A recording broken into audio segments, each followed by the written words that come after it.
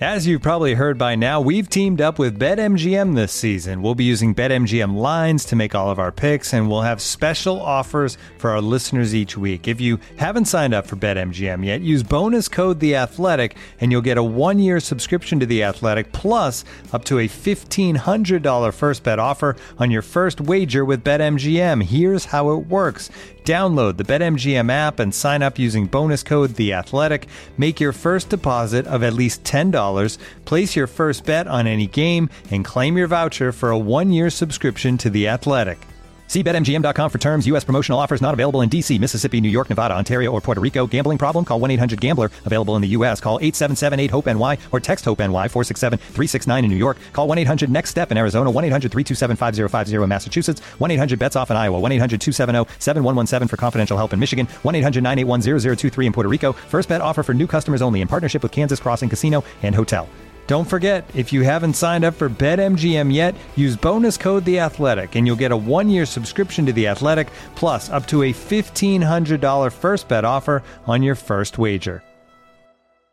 Looking for the best place to buy tickets for any of your favorite teams or sporting events? We've got the spot. Our partner, StubHub, has been the leading ticket marketplace in the world for over 20 years, providing a 100% guarantee with every order. From a worldwide selection of live events, the widest choice of tickets and industry-leading partnerships, StubHub has what you need to purchase with confidence. StubHub, an official partner of The Athletic.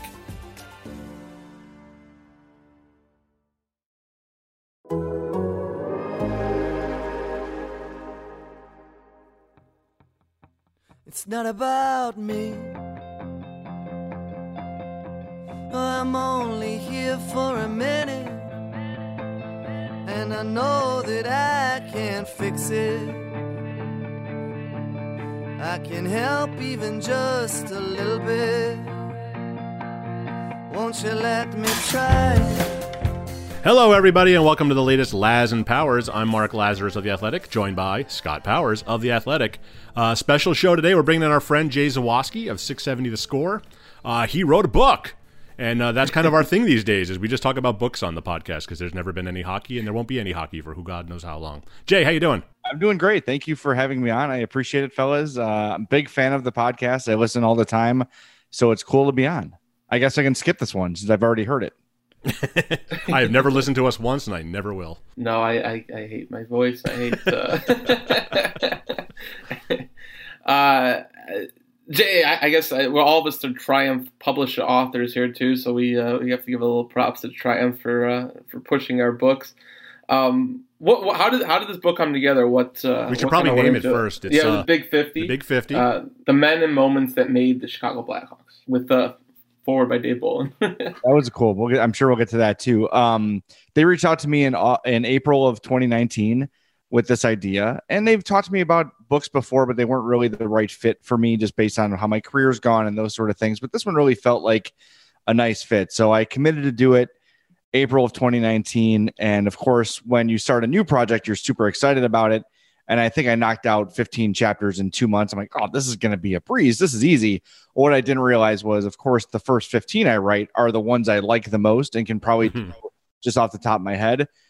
It's the ones that I saved till the end that I was not looking forward to writing that took the most work. So the last 2 months of the process, which was November and December of 2019, that was a real grind. That was tough. Like there was a lot of, I basically became a full-time job, and I had saved up all my vacation at 670 The Score for the end of the year, knowing I was going to be in crunch time for the book. And thank God I did, because I was basically working 9 to 5 on the book for about a month and a half.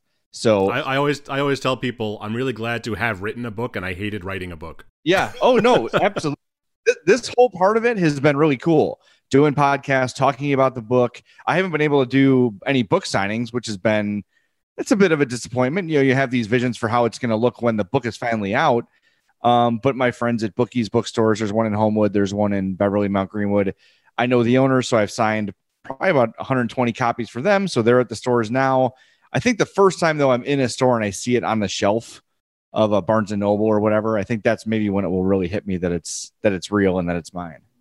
I did that when Scott's book came out last week. I went to a Barnes & Noble to get it because he didn't send me a free copy, believe it or not. I had to buy it. That tells you everything you need to know about Scott Powers. Thank you. I did send you bagels, by the way. He did send me bagels. That's true. But it's still like there is nothing like seeing your own book on the shelves. It's really cool. I saw it on there when I was there, and I thought it was really cool. I was happy for you. So it's quite an accomplishment to put something out there like that and know it's going to be there forever. Well, that's the cool thing about it is, regardless of what people think of the book, I'm an author. I'm an author forever, and that cannot be taken away from me. The day the book was released, my wife gave me this mug here. It says, "This is what a published author looks like," and she's not wrong. I am a published author, and that, like you said, that can't be taken away, and that book will be mine forever. And that's really cool to go through the things you usually ignore in a book, like the ISBN number and the Library of Congress and all that stuff. And there it is. My book's going to be in there for all times. And that's a really cool part of it. How did you go about figuring out the 50? For me, my Blackhawks history starts in 2013, and anything beyond that would probably be difficult for me. I know you've been a lifetime Blackhawks fan, so this might have been a little bit easier. But to come down with 50, I imagine that was a bit of a task. Yeah, so as you guys know, Triumph is super easy to work with, and they encourage their authors to do what they want to do. And I think having the vote of confidence from them to approach it the way I saw fit was super helpful. And they said to me, "Jay, there's going to be a portion of people that buy this book because you wrote it. So don't just give us a history lesson. That's been done. It's been done 100 times. A million things have been written about Bobby and Stan and all those people. Write what you want to write." So having that mindset going in made it a lot easier for me. So basically what I did was I just started jotting down ideas. Okay, here's the things that I definitely can't ignore, right? And here's some periphery ideas. Then towards the end, I did A column, B column, C column. Then I did, and I just started narrowing things down to 50. And once I got there, that's sort of where and of course I was doing some of the writing in the process for the chapters I knew were going to be in there. But as it got to whittling time, I was able to combine a couple things. There's a chapter in there called The Depth of the Dynasty that was really helpful because I could get to Boland and Oduya and Kruger and Bickle and all those guys sort of in one fell swoop instead of having to pick one of those guys to write a chapter about. So having that creativity, having that flexibility was great. And the fact that this book is not a list, it's not the top 50 where I have to rank it 1 through 50, because then if I ignore someone from an era maybe I'm not as familiar with, like, hey, you missed Chico Mackey. Like, I don't know. I didn't see him play. I don't know anything about him aside from his name. So again, having that vote of confidence of people are going to, a percentage of people will buy this because it's your name on there, gave me the confidence to write what I think is interesting. And I think the focus on the newer teams, the teams of obviously the dynasty and the era before that a lot of people missed out on, that informs a lot of this new era. That's what's most familiar to me. So that's what I wrote a lot about. And I think having the freedom to do that made it a lot easier to do and a lot more fun, to be honest. Now you cheated a little bit. You have little sidebars in some of the chapters where you could throw in like 50A and 50B and 50C. Yes. What is the first thing on the cutting room floor? What's like the one thing that, I would have liked to have gotten that in there, but there just wasn't a way to shoehorn it in. Yeah, I don't know if there's anything that I excluded. I feel like in hindsight, I wish I had addressed some of the unfortunate off the ice stuff of Bobby Hull. And as I was writing it, I was sort of struggling with that whole thing.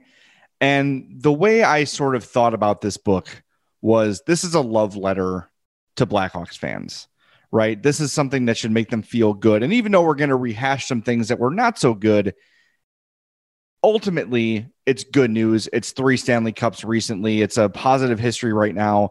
So at the time, that was sort of my mindset of, if I did it for him, I have to do it for everybody that's had an off-ice slip up, and that it's a really slippery slope there. However, I do feel like his thing specifically, I maybe should have addressed. I've done it elsewhere. I've done it on the air at the Score. I've done it on my podcast before. I've done it in print before. I just, at the time of writing it, I didn't feel like it was the appropriate time to say it. But now with the way things have been going societally, right? That's a word, societal. Sure, we'll go with that. Yeah, okay. I'm an author. I got the mug to prove it. Looking for an assist with your credit card, but can't get a hold of anyone? Luckily, with 24/7 US-based live customer service from Discover, everyone has the option to talk to a real person anytime, day or night. Yep, you heard that right. You can talk to a real human in customer service at any time. Sounds like a real game changer if you ask us. Make the right call and get the service you deserve with Discover. Limitations apply. See terms at discover.com/creditcard. Looking for an assist with your credit card but can't get a hold of anyone? Luckily, with 24/7 US-based live customer service from Discover, everyone has the option to talk to a real person anytime, day or night. Yep, you heard that right. You can talk to a real human in customer service anytime. Sounds like a real game changer if you ask us. Make the right call and get the service you deserve with Discover. Limitations apply. See terms at discover.com/creditcard. I feel like over the last year, the pressure I put on myself to acknowledge that has gotten greater. So it's more, no one has said it to me. Like, why weren't you harder on Bobby Hull? It's just something that's in hindsight, maybe I should have just mentioned, at least in passing, the whole Hitler had some decent ideas sort of like, I totally get that. I mean, it is tough when it would be such a tonal shift in the book to all of a sudden, I ran into that with Patrick Kane and some of the offense, especially the summer of 2015 and the sexual assault allegations. It's like, on one hand, it's hard to ignore it and you don't want to ignore it, but at the same time, it doesn't fit what you're going for there. It doesn't fit tonally. That's a whole separate book in a lot of ways. So I understand where you're coming from with that. Like, and when I was reading through it and I saw the Bobby Hull, I'm like, I won't lie, in my head, I'm like, oh, I wonder if he's going to like wade into the Bobby Hull. And I'm like, no, he didn't. Like, I can't really blame him because I kind of did the same thing myself. Yeah. And to be honest with you, as I was writing it, I was asking myself, am I going to wade into this? And I think I just, in the moment, in the spirit of writing the book and the way the other chapters have gone, look, it's one thing to say, didn't this trade suck? Like that's one thing. But to get into, and you're right, you mentioned Patrick Kane. If I write about Bobby, I got to write about Patrick Kane. I got to write about some things Jeremy Roenick has said and done. It just goes on and on and on. And then the book becomes a totally different thing. In my mind, this was a love letter for Hawks fans. And that's how I kept it. And Triumph didn't give you any guidelines. They didn't tell you don't talk about this kind of stuff, right? No, not at all. No, not at all. And I ran it by some people like, hey, what do you think? I'm kind of struggling with, maybe not specifically Hull, but if I had a question about what's a more interesting angle on this story, is it A or B or C? I would let them give me some feedback on it. And ultimately they would say, well, this seems great, but you know it better than we do because you're the one writing it. So whatever you think. I appreciated that freedom very much. That was super helpful because you're sending this to an editor as you're writing it because you don't want the editor to have to handle it all at once. Was I supposed to do that? Yeah. I think because, maybe because I'm not a professional writer, that they wanted to keep an eye on things with me more than they would with you or Scott, since that's what you do for a livelihood. But that was helpful to have that instant feedback. And of course I leaned on, I know, Mark, I talked to you a ton about the post-publishing process of the book, which has been incredibly helpful. And then when I set out to write it, I reached out to Steve Rosenblum, who probably read my first 5 chapters in real time. And he said, look, you don't have to send me anymore. These first 5 are exactly what you should be doing, and keep going. So to have the approval, leave me alone, goddammit. Well, basically, but to have Steve Rosenblum say something positive, that's a feat itself. That's true. So him and Barry Rosner. And then the best part was Bob Verdi, when I would say, I'm finding these weird differences in stories of these old teams. I'm like, does this sound familiar to you? No, but let me make a phone call for you. Okay, great. Yeah. 20 minutes go by. All right, let's get off the phone with Glenn Hall. Here's what Glenn Hall had to say about the whole thing. I'm like, that's not what I was asking you to do, but thank you very much. So people like that were incredibly helpful. And that's what made it fun was, getting to talk to those guys, those historians, and get to talk to some players about it. And that's the part I'll always remember, as opposed to the grinding away, the late nights, the virtual crumpled up paper, the mass delete of a chapter, which is the new modern way of the stereotype of the garbage can full of crumpled up papers. So always save those just in case, though. You don't really delete them. I have open a new file. The entire book on a Google Drive. I don't know if that's healthy or not, or safe or not, but that's where the whole thing is. So yeah, I don't know. It was a crazy process. And I talked to Barry Rosner after he said sort of the same thing you did, Mark. It was cool that I wrote a book. I'm never effing doing it again. So when I was reading through it, I could tell like you know, the recent stuff. Obviously, you have an expert opinion on. You experienced, you lived through, you have perspective on. But I thought you enjoyed writing the stuff about like the 90s and early 2000s the most. Like when you're talking about Roenick and like those kind of guys. Am I misinterpreting? Like I can usually tell when someone's writing what they're enjoying writing, and I got the sense that that's what you really wanted to talk about was kind of your formative years as a fan. Definitely. And that's, so you guys know, I'm sort of in this weird limbo of media fan where everyone knows I'm a Hawks fan, but I also have to be objective about it and cover the team in a certain way. Not the way you guys do. I have a little more freedom than you do. And that was something I struggled with for a long time was, okay, well, now that I'm in media, I have to be totally objective and can't be a fan at all. And that just wasn't me. So once I finally got comfortable with the place I'm in, the unique place I'm in, this fan with access, I was able to get more relaxed. But you're right, Mark. That era, Roenick, Chelios, Belfort, that's when I fell in love with the game. And that's when I watched it as a pure fan. So what I'm writing about Roenick, the player, and Chelios, the player, is me romanticizing these guys because it is truly what made me fall in love with the game. And looking back in 20, 30 years of this dynasty team, I'm going to think about them the same way. I think I write about Marian Hossa similar to the way I write about Roenick and Chelios in the book.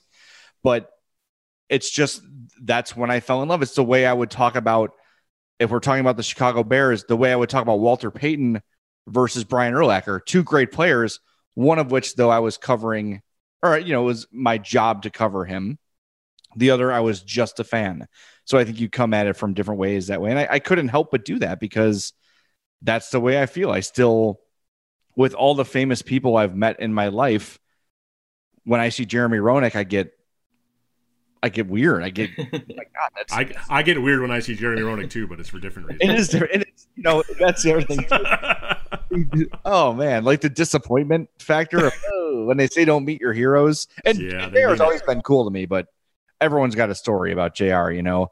But that's that you, I think it's funny you say that. I hadn't thought of it that way, but yes, I think I did write about that era in a more romantic and poetic way than I did about the dynasty, because I think I was more fact based with the dynasty, and then with those old guys, like, he was the greatest. No, that's writing, man. That's you know, you write what you love, and you can tell when someone's writing something joyously and when someone's, you know, like what we are, we're just writing something sometimes. You know, there's a difference. It comes that might also indicate when in the process I was writing it.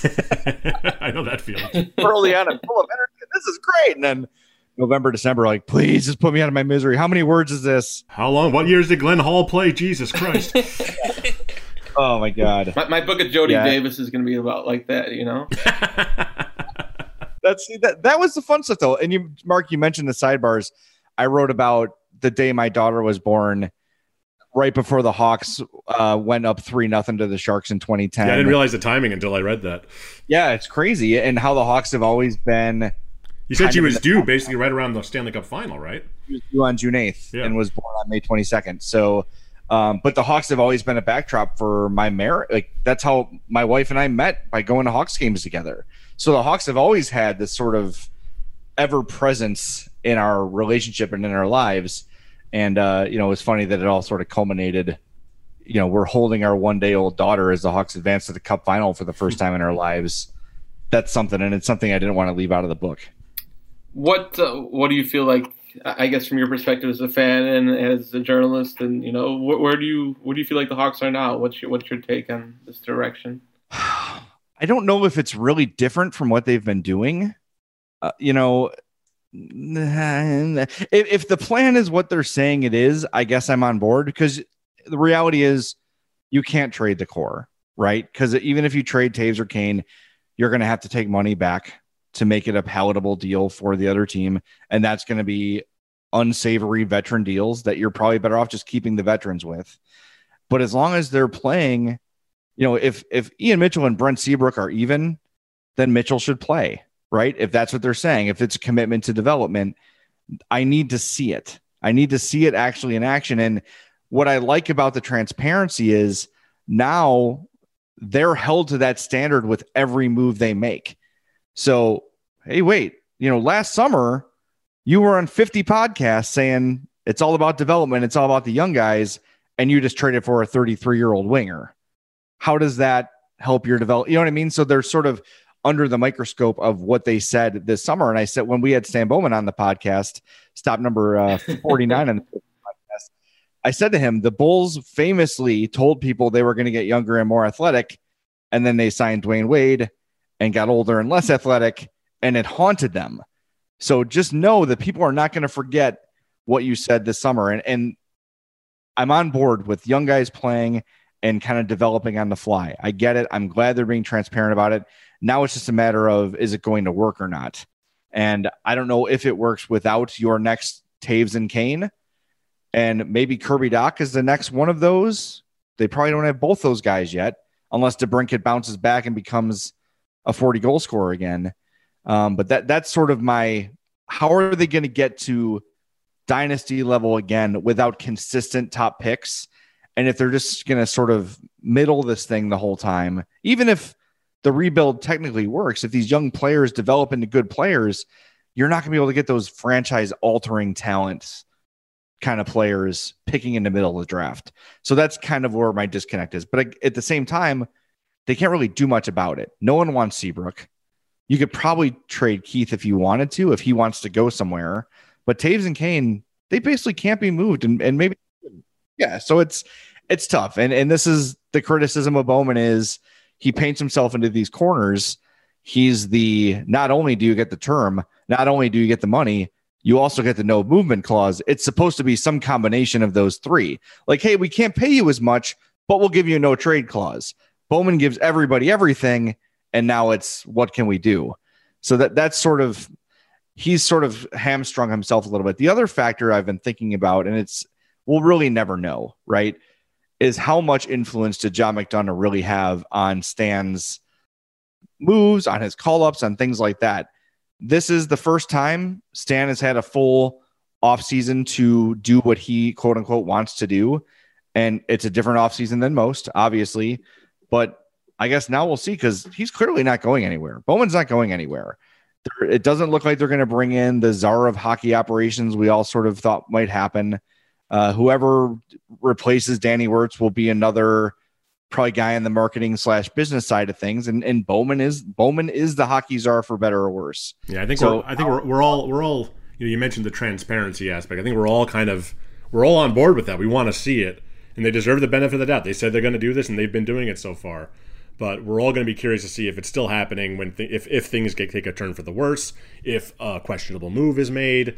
Again, they deserve the benefit of the doubt. We're expecting that they will, but there's going to be a lot to answer for. This is a difficult process for them to really openly rebuild and say we're going to be playing young guys over old guys. There's going to be a lot of times where we're going to need answers, and I hope that they follow through on that and provide those answers. Yeah, the other thing that I did like that Bowman said, though, is that if a guy gets sent to Rockford, it doesn't mean he's bad. It doesn't mean he sucks. It doesn't mean we think he's failing. It's just that we think it's the best thing for his development at this time. And I think that they've always said that, though. They never say this guy sucks, so we're sending him down. Right, but I think it's a good message to put out there ahead of time in case, because he said I think it was our podcast. He said he thought that Mitchell was ahead of Boquist going into last year. So is there a small chance that Boquist starts in Rockford and Mitchell starts in the NHL? I don't know the answer to that, but if it does, they've sort of padded that whole thing saying, if that happens, don't panic. It doesn't mean we're giving up on the guy. But it just can sort of, I just like that we have this base of knowledge to work with now when talking about the team, when all of us, and some more than others, I mean, you guys have more access than I do, but it felt like guesswork a lot of the time. And the trouble with guesswork is if you guess often enough, sometimes things become perceived as truth. And that's dangerous. And I wonder if that's part of why they wanted to get out and be more transparent, to sort of set the record straight and communicate. Because once they said, this is exactly what we're doing, all the moves they made this offseason, okay, they suddenly made a little more sense. all of us are saying, why the hell couldn't they get a prospect or a pick for Brandon Saad? Well, Bowman says, well, if we get a pick, he's 2-3 years away from helping. We need help now. Okay, I might disagree with that, but at least I see the logic. And I think the logic is helpful. And now, two pigeons bemoaning the fact you can stream DirecTV satellite-free. You see this? A family watching baseball on DirecTV with no satellite dish in sight. Let's heckle them. You call that changing the channel? Choke up on the remote, buddy. I hope getting all these games on DirecTV makes up for your mother not pre-chewing your sunflower seeds. DirecTV has the most MLB games. Visit DirecTV.com. Claim based on total games offered on national and regional sports networks with choice package or higher. Availability of RSNs varies by zip code and package. High-speed internet service required. Terms and restrictions apply. So I have a question for you as a radio expert. Why are Chicago sports radio stations so reluctant to talk about hockey? I mean, you're kind of like a unicorn in the radio world where you actually want to talk about hockey and kind of force it in every now and then. But even like when they have someone like me or Scott on, it's almost like tokenism. It's like, oh, we'll throw 10 minutes to the hockey guys and then go back to talking about the backup left guard for the Bears in the middle of March for 75 minutes. Why is that? Why is the audience, like the Athletic, the Tribune, the Sun, there's proof that there is a sizable hockey audience in Chicago. Do none of them listen to the radio? Here's the reality is most guys who are full-time hosts in Chicago are over 50. Lawrence Holmes is an exception. They've been in the industry for a long time. They were operated for the majority of their careers in a Chicago sports landscape where the Blackhawks did not matter at all. When the Hawks started to matter, it was almost too late for guys to totally jump on and reinvent the way they covered the sport, right? At the same time, the people who employ those men over 50 are older than that and always, through their experience, have learned that hockey on the radio is death. Nobody cares. No one wants to talk about the Hawks. I have said this to my boss, Mitch Rosen, several times. I've said it to a lot of people. The 13-year-old kid who fell in love with the 2010 Blackhawks is now 23 years old. That person's ready to buy their first home. That person is about to approach our key demographic of men 25 to 54. That's the one that all sports radio stations strive for, men 25 to 54. That demo of diehard Hawks fans that started off as teenagers when the team got really, really good, they're the front end of that demo now. And yes, it was true that when Tyler Arneson and Mark Bell were on the Blackhawks, it was death to talk about the Blackhawks. That's true, but it's not anymore. And I also think that sports radio has the unique power to dictate importance.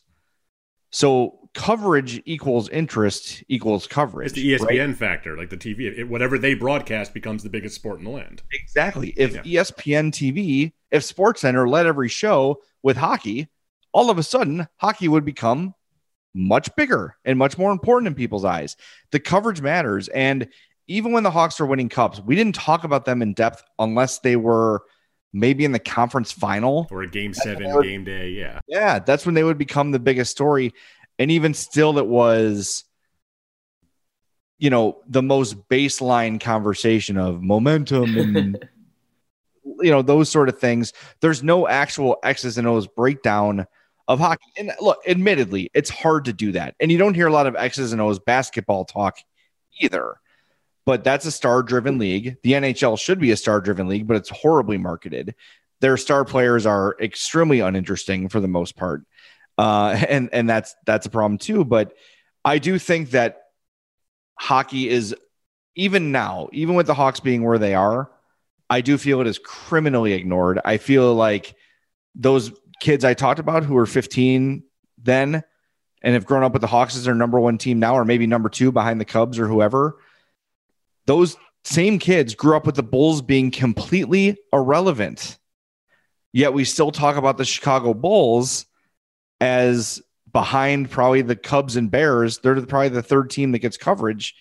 And what have they done to warrant that? Well, it's funny. I used to guest host on your competitors, and I'd get there in the morning. I'd be like a 4-hour block of show, and they're bringing the hockey guy in to guest host, and they would say, don't talk about hockey. I'm like, what the fuck am I here for? You know? Right. And you know, a guy like Cap, God bless him, he's going to talk about hockey. He's going to ignore those guys, and we would have a hockey segment. But it's still like, you can't do it for long, or they start getting itchy, and they're going to get like the big, you know, cartoonish hook from like the 50s and pull you off stage.